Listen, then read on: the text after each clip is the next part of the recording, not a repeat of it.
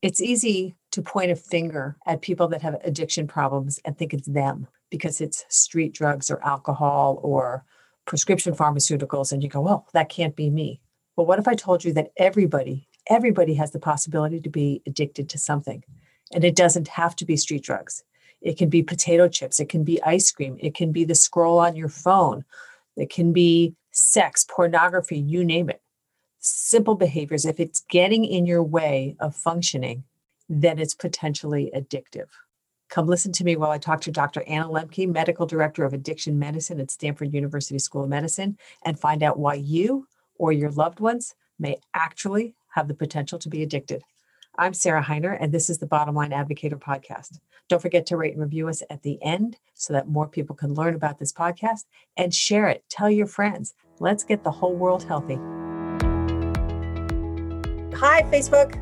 Happy Thursday afternoon. It's always that awkward moment when I push go and bounce between one platform and another. So welcome. I'm glad that you joined me today. I'm Sarah Heiner with our Bottom Line Health and Happiness show.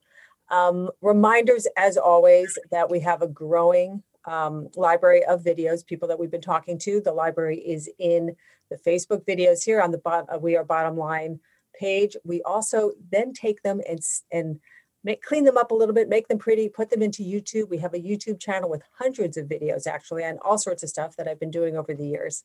So you can always go there and subscribe and find not just this latest video that we're talking about, but whatever. There's all sorts of other things that you might want to check back on, something that you might have seen weeks ago.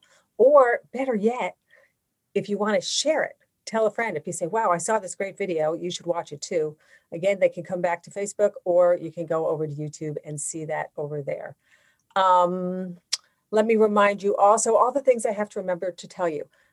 The best thing you can do for this pandemic, as the numbers are they up? Are they down? This more virulent strain of COVID, which I will remind you, it might be more transmissible. It's not more deadly because viruses need to survive. If they kill their hosts, they can't survive anymore. So they evolve, interestingly. It doesn't mean they're not deadly and that we're not having a high death rate, but viruses they change. It's what they do.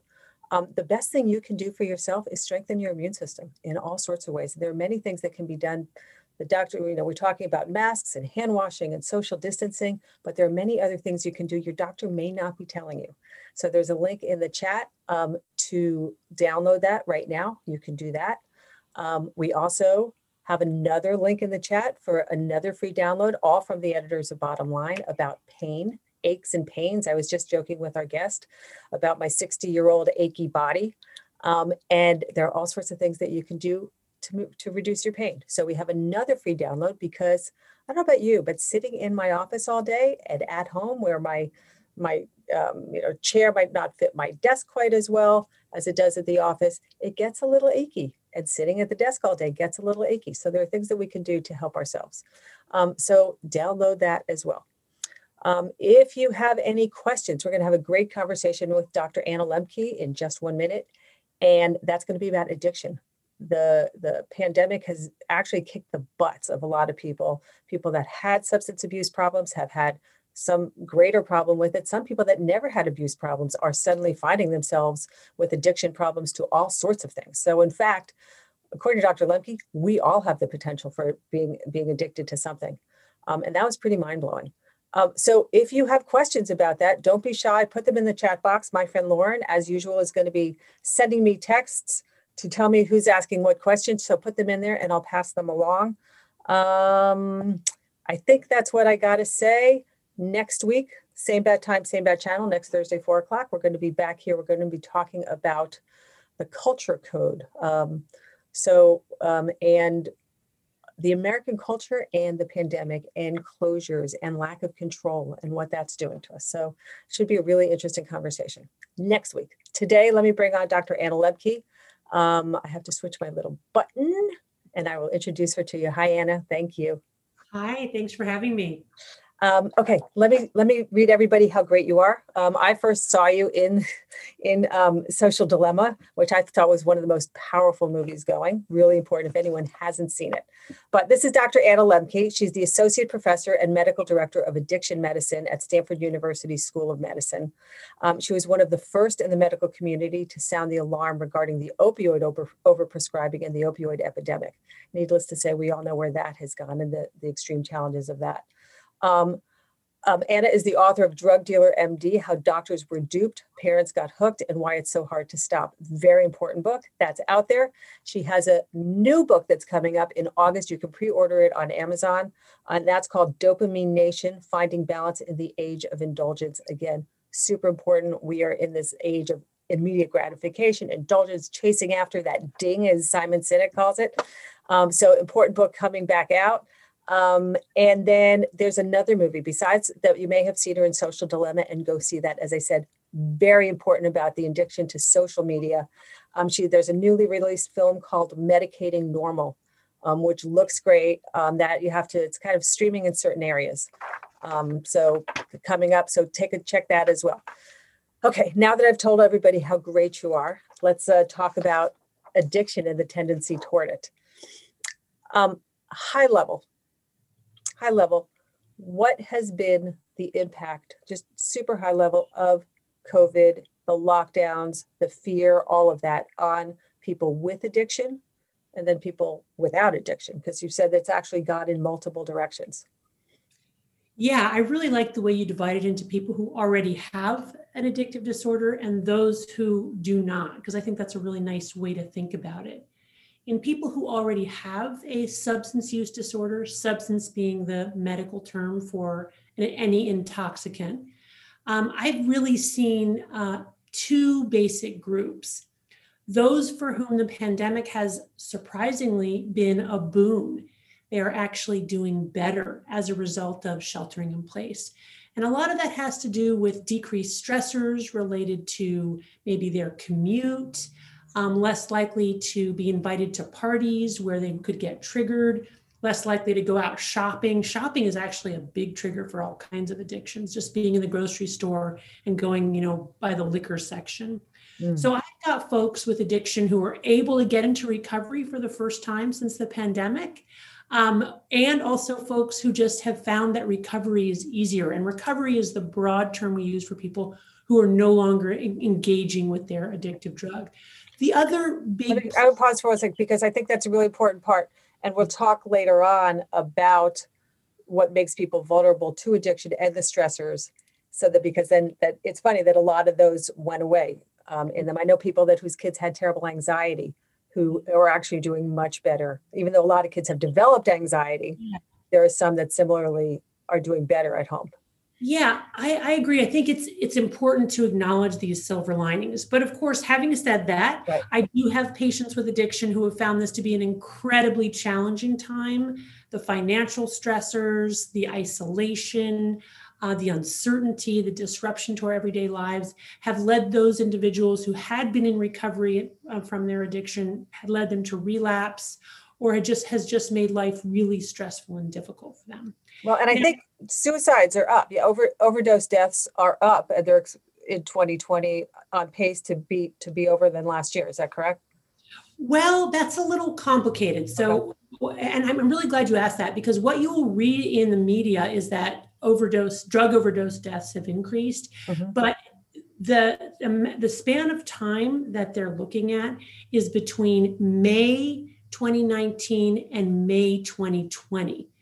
So in that 12-month period, which is really only a couple months into the pandemic, we have had more drug overdose deaths, 81,000 drug overdose deaths in the United States between May 2019 and May 2020, the highest ever recorded number of drug overdose deaths in a 12-month period. But it really remains to be seen whether 2020 will turn out to be a year that has more drug overdose deaths than that last increment. Interesting. In May, yeah. Right. So, and I think it's really important to highlight, because it is, I think, something that does happen in the media where it's much more sensational and also kind of it's a good story, right? Like, oh, COVID, all these stressors, more people are dying of drug overdose deaths. It might be true, but it might not be true. And we just don't know yet. How about other things? Everybody talks about the COVID-19, kind of like the freshman 15, right? So added weight or alcohol. I know in Connecticut, I don't know about other states, Connecticut, they were very careful not to close liquor stores. Even that was essential. When everything else was locked down, grocery stores and liquor stores had to stay open. So how about other types of addictions? What do you have any feedback on the behavior in those places? Yeah. So, I mean, I think you did a nice job initially kind of distinguishing between people who already have addiction and then folks who don't have addiction, but maybe as a result of the disruption of COVID, have actually started to engage in risky or addictive substance use. And certainly we are seeing people in the United States drinking more alcohol since sheltering in place than we were prior to sheltering in place. And reasons for that probably have to do with the fact that people are bored. They've watched sort of every Netflix documentary or docudrama or show, and they've run out of things to do. The other reason is that many people no longer have to go to work or they don't have jobs. So one of the things that really does keep us from overindulging, especially things like alcohol, is that we have to get up the next morning. And many of us are finding that we don't have to get up the next morning. So we're staying up later, sleeping in longer, and alcohol for some people can really get tied up with that. And then, of course, we're all spending a whole lot more time online, and being online is really a portal to all kinds of drugs, not just traditional drugs like alcohol and cannabis and LSD or whatever, but new drugs that didn't even exist before, drugs like video games, drugs like social media. And I really do conceptualize those as drugs because they have a very potent effect on our brain's reward pathway. Yeah, I want to talk in a minute about all those the things that, again, it's easy to think about. There are people that are addicted to heroin. That's not me. Or my uncle was an alcoholic. That's not me. But all these other subtle things that I want people, that I think it's important to people to be aware of. And importantly, kind of the motivation of what's going on, so that there's we're bored part of it, right? So that's like, okay, I got nothing else to do. Let me go drink more, or do drugs or eat. But how about all the deeper things that are going on because of the pandemic? Increased fear, loss of control. What impact do those things have? I know that people that have eating disorders, they always talk about that it's a control thing as much of anything, or if they're cutting, it's a control thing in some ways as much as anything. So where people have lost control, there's a lot of fear going on. What are those bigger, broader issues doing to people that are vulnerable? So one of the main things that we teach folks who are trying to get into recovery from addiction is that they need to structure their day. Lack of structure contributes to stress, contributes to vulnerability to addiction. And you're absolutely right. One of the main ingredients of our COVID experience has been that we've lost our structure, right? We're not eating at the same time we used to eat. We're not spending time at work or at school the way we used to before. People joke that it's Monday, Tuesday, Wednesday, blurs day, that you just don't know what day it is anymore. And so these typical kinds of benchmarks or signals that we use to kind of orient ourselves on our lives and keep us on track have really disappeared. And with that definitely has come increased anxiety, for some people spiraling to depression, just a sense of sort of not feeling real in the world. And all of those things, any kind of psychiatric problem can certainly increase the risk of using a substance. And anytime we use a substance, we're at increased risk of becoming addicted. Well, and then you have the people, so I'm going to call it, this might come out sounding running, I'll call my life has been inconvenienced. So, my business is challenged, as all businesses are challenged, lower job losses, so that lower economy, people spending less. But I'll call it, my life has been inconvenienced. My kids are grown, etc. But there are people whose, obviously they've lost their jobs. There are categories where they've lost their jobs, or their industries, like business owners that can't, the restaurant industry, the entertainment industry, the hairdressers in California that, they've got no control over their lives. Where it's far more than inconvenience. I'm bored. I don't have structure. I don't have to get up at 6 a.m. I can sleep till 8 o'clock. Versus that group. Do you have to deal with, like, do people need to look at the subgroups and look at, evaluate themselves differently? Or is it all the same thing in terms of the way we need to process and get ourselves into structure and control and perceive ourselves, as I'll call it, finding control somewhere versus straight victim, which puts it, always puts you into a dangerous place. Right. So, I mean, it's an interesting question, this question of when our life is highly disrupted, when we lose our jobs, lose our business, how does that relate to our risk of addiction? And what I find really fascinating about the disease of addiction is that I have some patients with the disease of addiction who will do much better in times of extreme challenge and stress, actually do much worse when things are going well. So again, it's very individualized. Yeah, it really depends on the person. In some ways, people with a vulnerability to addiction are people who I speculate are kind of hardwired for challenge. Like they need a certain amount of friction. And on some level, the boredom of our existence and when things are going wonderfully is really when they're doing worse. That's not to say that people who are losing their businesses, are having a great time or something, are healthier, but it's just to say it's a complicated disease. And what we might assume would be a trigger for one person might actually be helpful for them in terms of their disease of addiction, whereas another could respond in a different way. It's interesting. I remember being shocked to hear about, I'll call it, superstar students at Ivy League schools who were addicted. The logic being, or what the logic that was handed out was because they were bored, because they just, nothing was a challenge. They were superstar students. They felt a little bit master of the universe and immortal, and sure, I can do this too.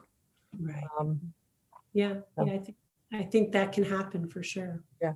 All right. So let's talk about let people aware of, like, all the things we can be addicted to. Because, again, you told me that about 10% of the population has an addiction to drugs, to what we kind of can.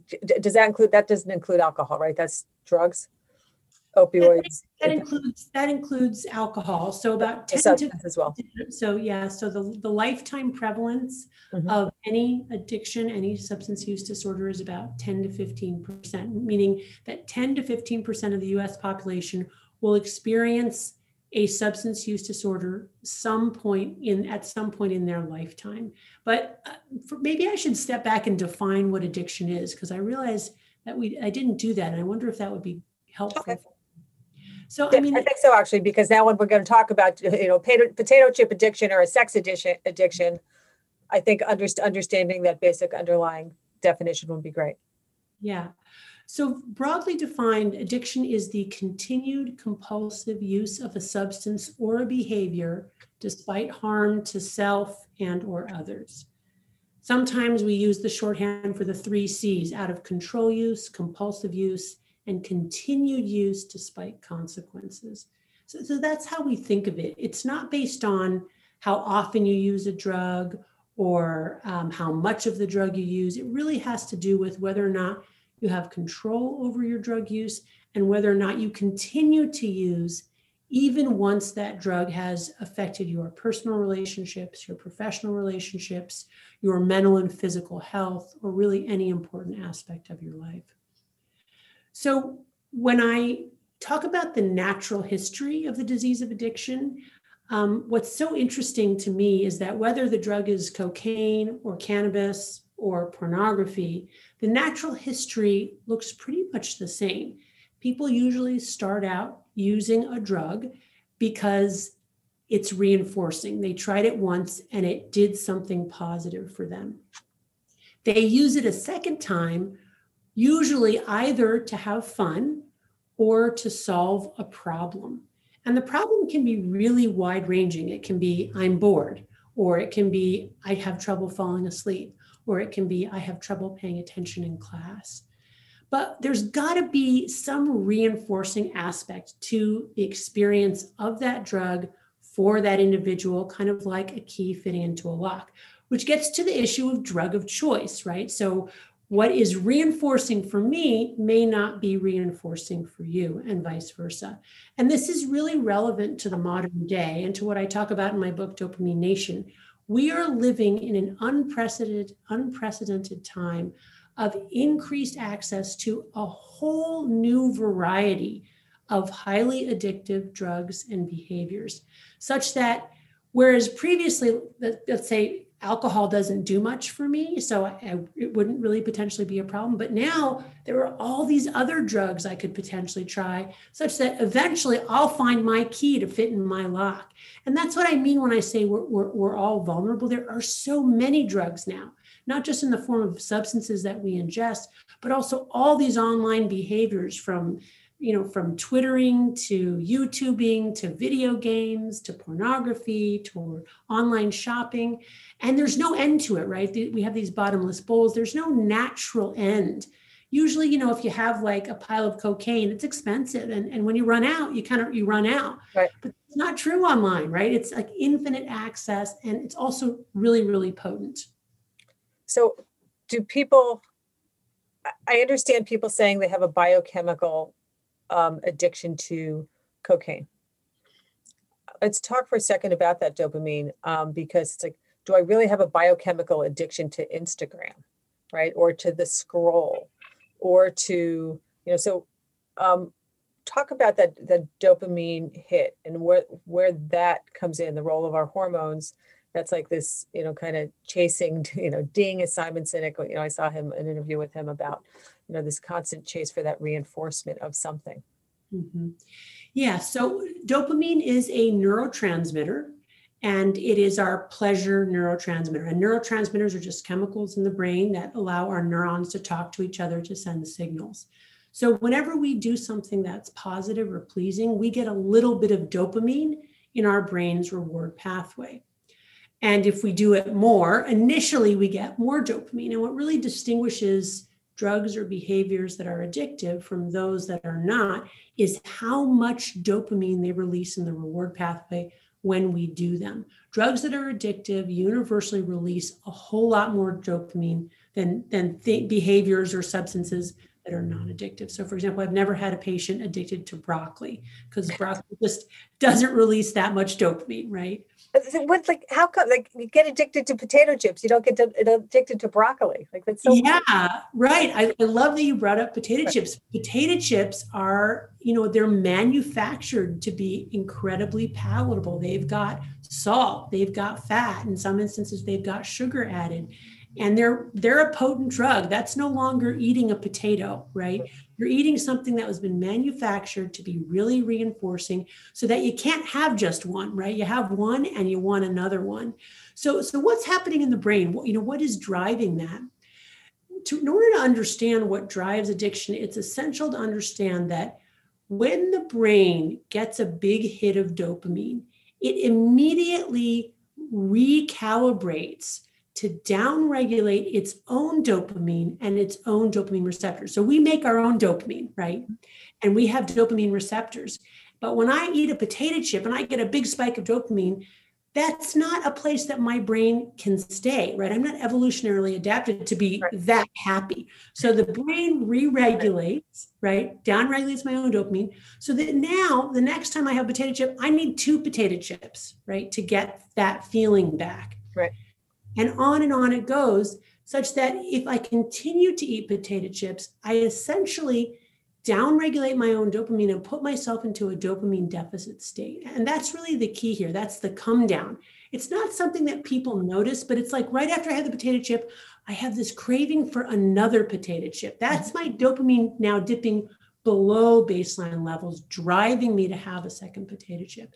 And what happens when people become addicted is that they have so many potato chips, just using that sort of as a stand-in. Right, that's become our metaphor. Right. They have so many potato chips that even when they're not eating potato chips, they're still in this dopamine deficit state, which they experience as irritability, anxiety, insomnia, dysphoria, and craving for their drug. But also, really importantly, they're kind of in an induced clinical depression where nothing else is enjoyable. The only thing that's fun anymore is eating potato chips. So a lot of thought perseverates on getting more potato chips, eating more potato chips, hiding the fact that I spent a lot of money and ate a lot more potato chips than I said I would or than I meant to. Right.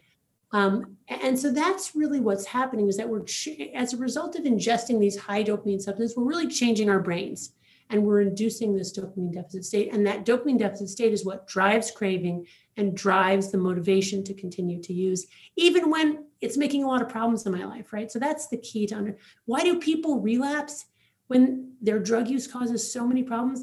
It's because they're in a dopamine deficit state. They're this sort of chronically dysphoric and then looking to feel not high, but now just to feel normal. Right. And we'll talk in a bit. I'm not going to get into recovery and how to solve it, but we'll, because theoretically there must be, that's a whole other discussion in terms of recovery, how to abate that dopamine deficit.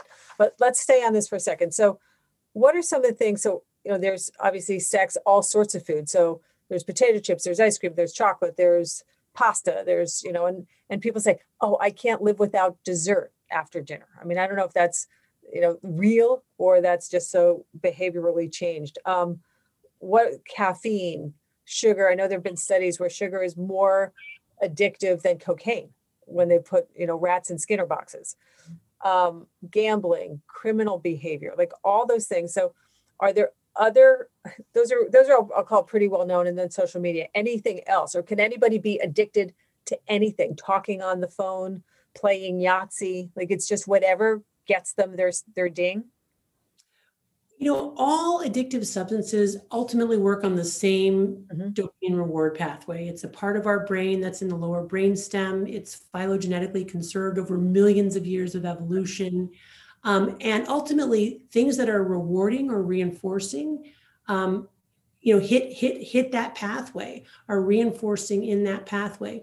And then you have connections from that lower brainstem pathway, the reward pathway, to our prefrontal cortex. And that's our big gray matter up here, which is, what makes us so adaptable to things like COVID, but also makes us so neurotic, frankly. And those connections then induce habits that are triggered by all kinds of things in our environment, including what time of day it is. So people who must have a dessert after dinner, when it comes to addictive substances, our brains are like little alarm clocks. We're used to seeing our drug when we're used to seeing our drug. It may be that I don't think about that piece of chocolate cake all day long, but come, 8 p.m., when I'm used to having that piece of chocolate cake, I can't imagine not getting it. And that's because we're kind of primed and our brains remember. And remember this, our brain, this is a good thing in a land of scarcity, right? If you have very limited resources, very little access to food, clothing, and shelter, you have to have a brain that will incredibly strongly motivate you to traverse tens of thousands of miles to get food, clothing, and shelter, to find a mate, all of that stuff. The problem is that we now live in this land of plenty where it's a finger tap away. And that's what makes, this era really unprecedented, I think, and incredibly challenging. So what happens? So just because you try something once, you don't suddenly become an addict. And different people, something, lights my fire differently than somebody else, right? Mm-hmm. So for me, it's pornography. For you, it's gambling. I don't know, whatever. So get off my potato chips. People heard me talk about potato chips last week. They're really going to think I have an issue. It's my one vice, people, honestly. But something has them do it the first time, and then something has it become compulsive. I'm using the word compulsive. I'm not sure that's the right word, right? Talk about that. Like, what is it that had somebody tempted the first time? And again, I don't know if it's different when I'm thinking about my first choice of a hot fudge sundae. There's nothing nasty in that. My first choice of heroin, I know I'm playing with fire. So but we're talking to people so that they understand that we're using these substances, all sorts of things. These addictions are self-medicating, they're soothing, they're reinforcing, they're making us feel better. So I'm trying to get to that first motivation and then the attachment to it. Well, the first motivation can be many things. I mean, if you're a teenager, it can just be fitting in with your peers, really. The first motivation can be because a doctor prescribed it to you, and that, you listened to your doctor, and so you took what was prescribed to you. I think what you're getting at is, why is it that some people can use in moderation or use and say, oh boy, I think that's dangerous for me, I'm going to stop, whereas other people progress to addiction? And that's, of course, a question that's been with us for centuries. It's a great question. And it really comes down to what is our vulnerability to developing the disease of addiction? Because the truth is that most people who try an addictive substance or behavior will not go on to become addicted to that substance or behavior. And the risk factors can broadly be categorized into nature, nurture, and neighborhood. So in terms of nature, there is an inborn or heritable risk for addiction. In fact, about 50 to 70% of the risk of becoming addicted is based on your genes, what you were born with. And this is based on family studies showing that individuals who have a biological parent or a grandparent with alcohol use disorder are at 4 times increased risk of alcohol use disorder, even when raised outside of the alcoholic home. So you're talking about an increased risk of biochemical addiction? Or does that include that if my father was a pornography addict, that I have a higher risk of being a pornography addict? Like, is it the addictive behavior? And again, I'm using the word self-medicating. I'm not sure if that's a fair statement to use. Yeah, no, I wouldn't use the word self-medicating. We can talk about that if you want. But your question, though, is a great one. Is it specific for that substance, or is it that if you have an addictive personality, you're prone to get addicted to anything? Right. We don't really know the answer to that, but it's probably the latter. People who have this vulnerability to addiction probably could get addicted to a lot of different things. Most people have a kind of drug of choice, but increasingly in younger cohorts, we're seeing a whole lot of polypharmacy. People who are not just using one drug, they're using a whole bunch of drugs and they're using them at the same time. Mm-hmm. So that's the nature now of patients presenting with addictive disorders. So plus we know once you become addicted, and this is animal studies show this and human anecdote shows this again and again, once you become addicted, even when you stop that substance, you're at increased risk to become addicted to another substance or a behavior. So we don't know whether, that sort of polymath propensity for addiction is inborn or whether it comes as a result of having been addicted to something, but probably it's some combination. And we do know for sure that there is an innate heritable risk for addiction, which is probably tied to innate temperamental traits like impulsivity, ability to delay gratification, emotion dysregulation. So for example, people who have co-occurring psychiatric disorders are at increased risk for trying substances and getting addicted to substances, and vice versa. Right. So people who use substances are at increased risk for psychiatric disorders. So that's nature. Now let's look at nurture. We know that people who experience childhood trauma are at greater risk for developing addiction in adulthood. We know that children who have parents who implicitly or explicitly condone and support substance use, those kids are at greater risk for addiction. What's protective? Believe it or not, this is where helicopter parents finally get a point. It turns out if you're a parent who kind of knows where your kid is, who they're with, what they're doing, what they're carrying in their backpack, and what's under their bed in their room, those kids are less likely to become addicted. So, but within reason, there's helicopter parents that are then suffocating helicopter parents. Yeah, no, you wouldn't, being intrusive is not good. And of course, it depends on the age of the child, et cetera. But kind of monitoring and, a healthy attachment, obviously. Mm-hmm. And then finally, and this is really important for the modern age, another big An underappreciated risk factor is neighborhood. And by that, I mean broadly, if you live in a neighborhood where drugs are sold on the street corner, you are more likely to get addicted because it's easier to get access to those drugs and everybody around you is doing those drugs. In the last 30 years, doctors have been free with their prescription pad, prescribing opioids for minor and chronic pain conditions.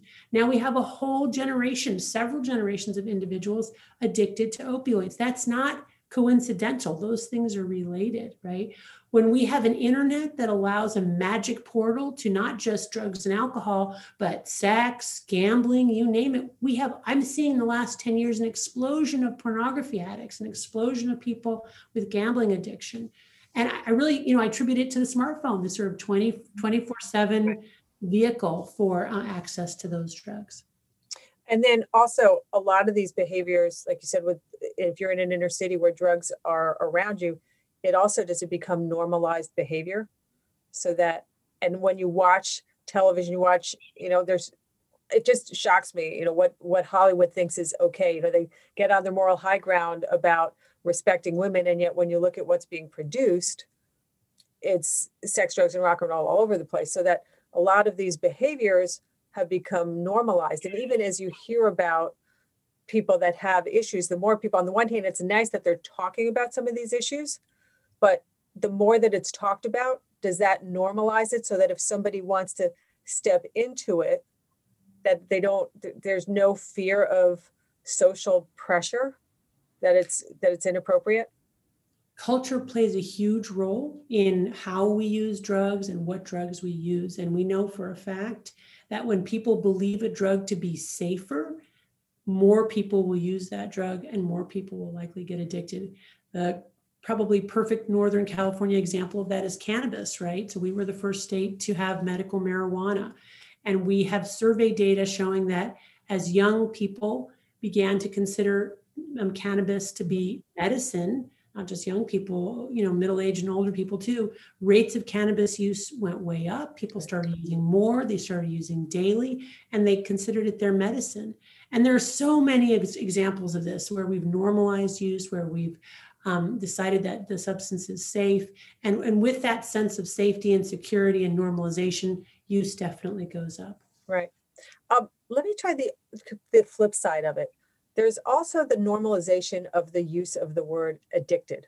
Mm-hmm. I'm addicted to Reese's peanut butter cups. Mm-hmm. And I have a question, and someone out there has a question about, she says she has an issue, she's addicted to carbs, and is this common? And many people are addicted to carbs biochemically.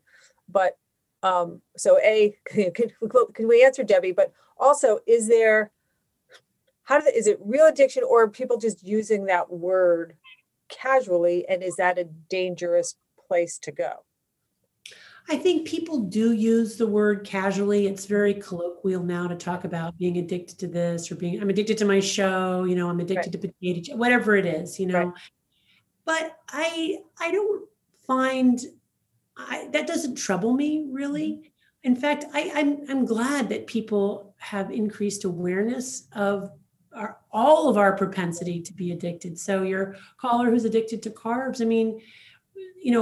does she meet diagnostic and statistical manual criteria for being addicted to carbohydrates? I don't know. I would have to examine her. I would have to find out how detrimental it is to her body, her self-esteem, her relationships, her work.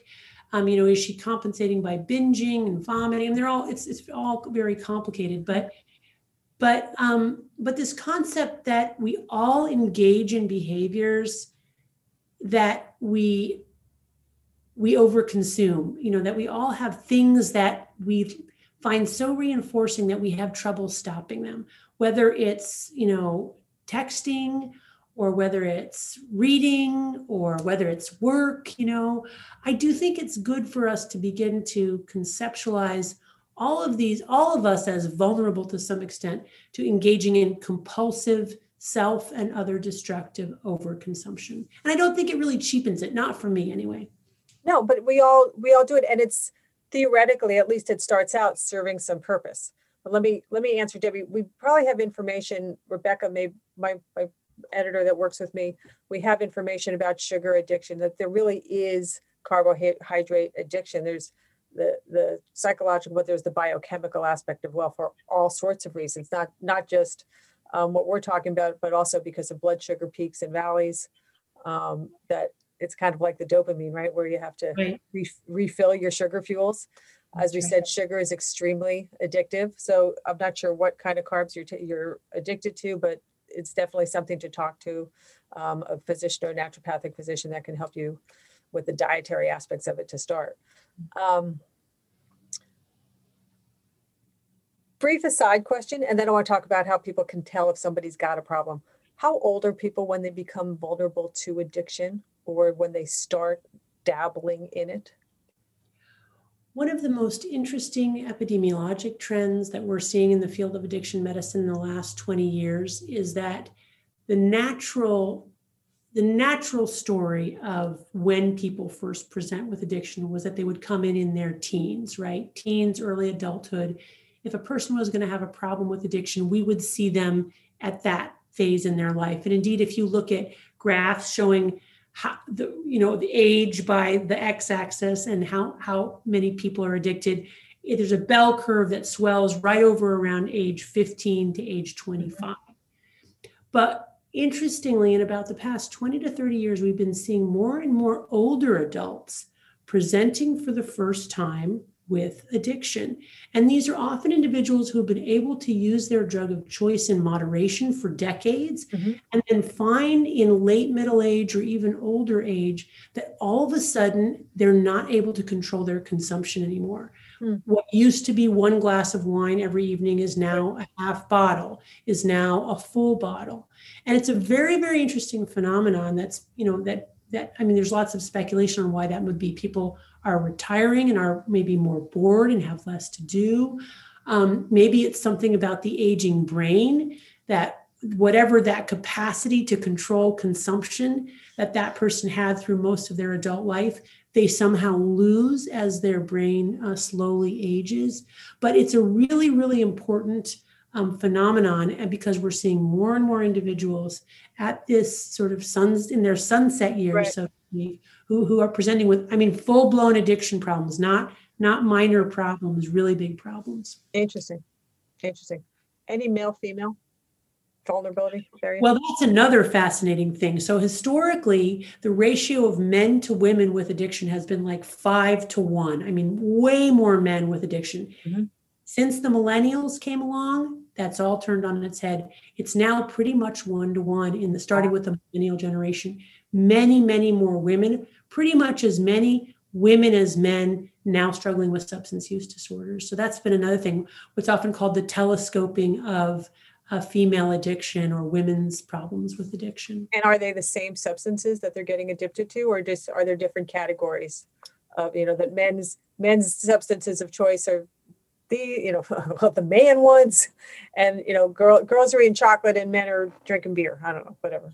Yeah, no, it's a great question. The most common substances that people get addicted to are the legal ones, which are alcohol, nicotine, and essentially cannabis at this point, followed by prescription drugs. And that's true across the board, men and women.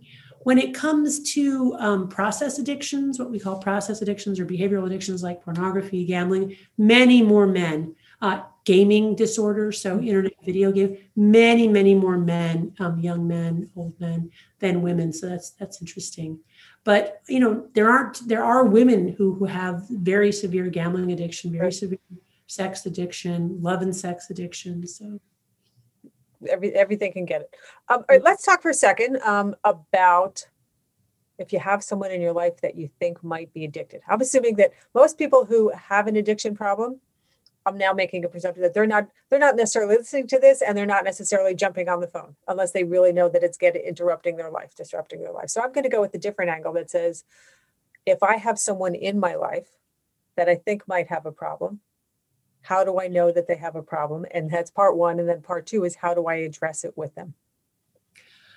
The first thing to acknowledge is that many people with addiction lead what's called the double life. So they can get very, very good at hiding their addiction. So it's perfectly possible to have a child living in your home with a severe addiction and for you to have absolutely no idea that it's happening.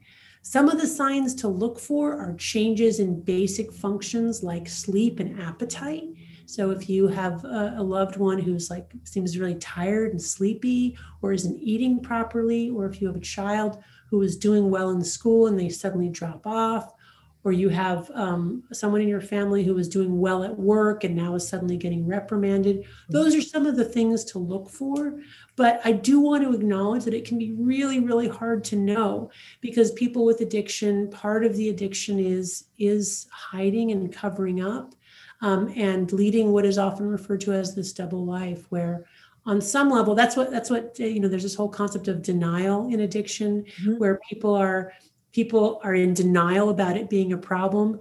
But one of my patients defined denial as don't even know I am lying, which I thought was great, because Go ahead. Yeah. I was just going to say that the denial can be so powerful that the addicted person actually convinces themselves that they're not spending 2 hours a day in a disreputable massage parlor or whatever it is. Well, that's why I wasn't trying to be rude or dismissive or disrespectful when I asked that question, of that I'm assuming that people that are watching this, that if they have a problem, they may or may not be acknowledging because of that. Because that is, I guess, part of it. Is there, though, for that group, is there a self-test that if they've got an inkling, and I've got family and friends that have had addiction problems, and I know that they've raised their hands, or, family has helped them out of it. Is there a self-test that you can say, oh, wow, maybe I really do have a problem? Does it have to do with this lack of control? I think the problem with addiction and a self-test is that people, really all of us, if we sort of rely on our own internal dialogue to try to figure something like that out, our big brains are so good at rationalizing and explaining irrational behavior that we probably won't get there, especially with more severe addictions, which is why I really strongly recommend that a person who thinks they might be struggling with addiction reach out to another human being for help. That can be a professional like me, an addiction medicine psychiatrist. You can go talk to somebody and say, hey, I think I might have a problem. What do you think? And that person can, they will do a thorough assessment and let you know, and also let you know what some options are to help you. Or go to, an Alcoholics Anonymous or Narcotics Anonymous peer recovery. Listen to other people's stories. Say, hey, does that sound like something I've been through? Does that resonate with me?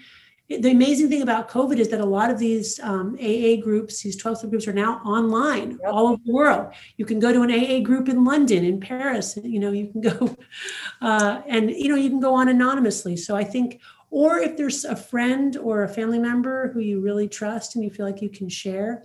What I find is so essential for kind of that awakening into awareness of our addiction is actually saying the words out loud to somebody else. I did this. Do you think I have a problem? Or just, I did this. They may not even have to then say, do you think I have a problem? Just saying, I am doing this behavior may be enough to realize the behavior is real and I'm really doing it. And it really is a problem. I may not even then need someone else to say that's a problem, but it's the articulating it to another human being that I think really is the turning point for many people. Because it's not a secret anymore. That's right. Yeah. So is there a way, if there's somebody in your life that you think might have a problem, to approach them? Yeah, as with all of these things, it's so scary to think about going and saying directly to the person that we're worried about what our worries and fears are. But I always suggest saying to a person, I want to talk with you about something that's really important to me. I'd like to set aside a time. So to not do it sort of casually or in passing, or when I'm tired and distressed, or when that person's tired and distressed, really set aside kind of a sacred time and then sit down and prepare what you're going to say, and mostly talk in terms of what I have observed. So don't say, I think you have this problem and that you have, I have observed this, and this is the way it makes me feel, because nobody can contradict, our own experience, our own observations, our own internal emotions. I feel really scared when I see you drink not just one glass of wine with me, but the whole rest of the bottle and then some after I go to bed. Or I feel really scared when I see you up till 3 a.m. playing video games and then not able to get up and go to school and be ready for your day. That makes me really frightened. I'm so kind of keeping it in the like, this is my experience. That way you're much less likely to get this kind of triggered defensive response or, I don't have a problem. It's just, it's like, oh my gosh, okay. And then just wait, like give space. Don't keep talking, say your piece and then give space for the other person to just, react. And they might not even say anything right then, but I tell you, they'll be thinking about it. Right. They'll be thinking about it. And it may affect their choices down the road. I always tell my medical students, what you said with this patient today, you may think it didn't make any difference, but I've had patients come back 2 years later and say, doctor, what you said to me then, I took it with me and I left treatment, but I really thought about that. And that's what got me into recovery, or that helped me get into recovery. And I ask, and then they may or may not say, oh, yes, or they may say, no, I'm fine. Do I silence myself then? So I've done what I can because I can't control you. I can only control me. Right. Mm-hmm. So is that it? You get one and done? Or do I watch it and at some point, can you go back? Or do you have to, again, one and done, unless something significantly changes, it's impacting your life, et cetera? Especially when it comes to kids. Yeah. I think it really depends on how much this person's addiction is affecting you in your life or other people in the household that you're concerned about. Mm-hmm. And if you are having those kinds of impacts and concerns, you should absolutely express it. And it's even okay, over a period of time to say, I don't think I can go on living this way. You're going to do what you need to, but I don't think I and the children or whoever it is, I don't think we can go on living this way. We love you. We really want you to get help.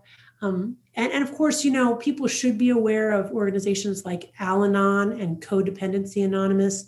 These are 12-step organizations that are born out of Alcoholics Anonymous that are specifically to help family members who are struggling with a loved one with addiction. And they're really can be really helpful organizations. They get to the heart of this problem called codependency, where in our efforts to help our loved one with addiction, we may actually be doing things that enable that addiction. And so we have to really, it's a very complicated dynamic, right? It's not easy to tease apart. And so we all need to reach out and get help. And so Al-Anon is an organization that can help people. And I would encourage your listeners, your viewers to check it out. If they're struggling with somebody, if they love somebody and live with somebody who's got a very severe addiction and they've tried this and that and don't know how to help, Al-Anon is a really good organization. I have a question from somebody. If somebody thinks they might have an addiction, do they probably have one? Not necessarily. Yeah. Not necessarily. So I've had patients come in and say, I think I might, be an alcoholic. And I go through my whole thing and I'm like, well, I think you're what we call a risky drinker, but you haven't quite crossed the threshold into meeting criteria for alcohol use disorder. But you know what? I'm really glad you came in today, because if you were going to continue on down this road, you probably would cross that threshold. And it's so much better that you came in early because it's easier to tackle when, it's earlier in the process. So, and based on what you're saying, then I think if you have a worry, speak up.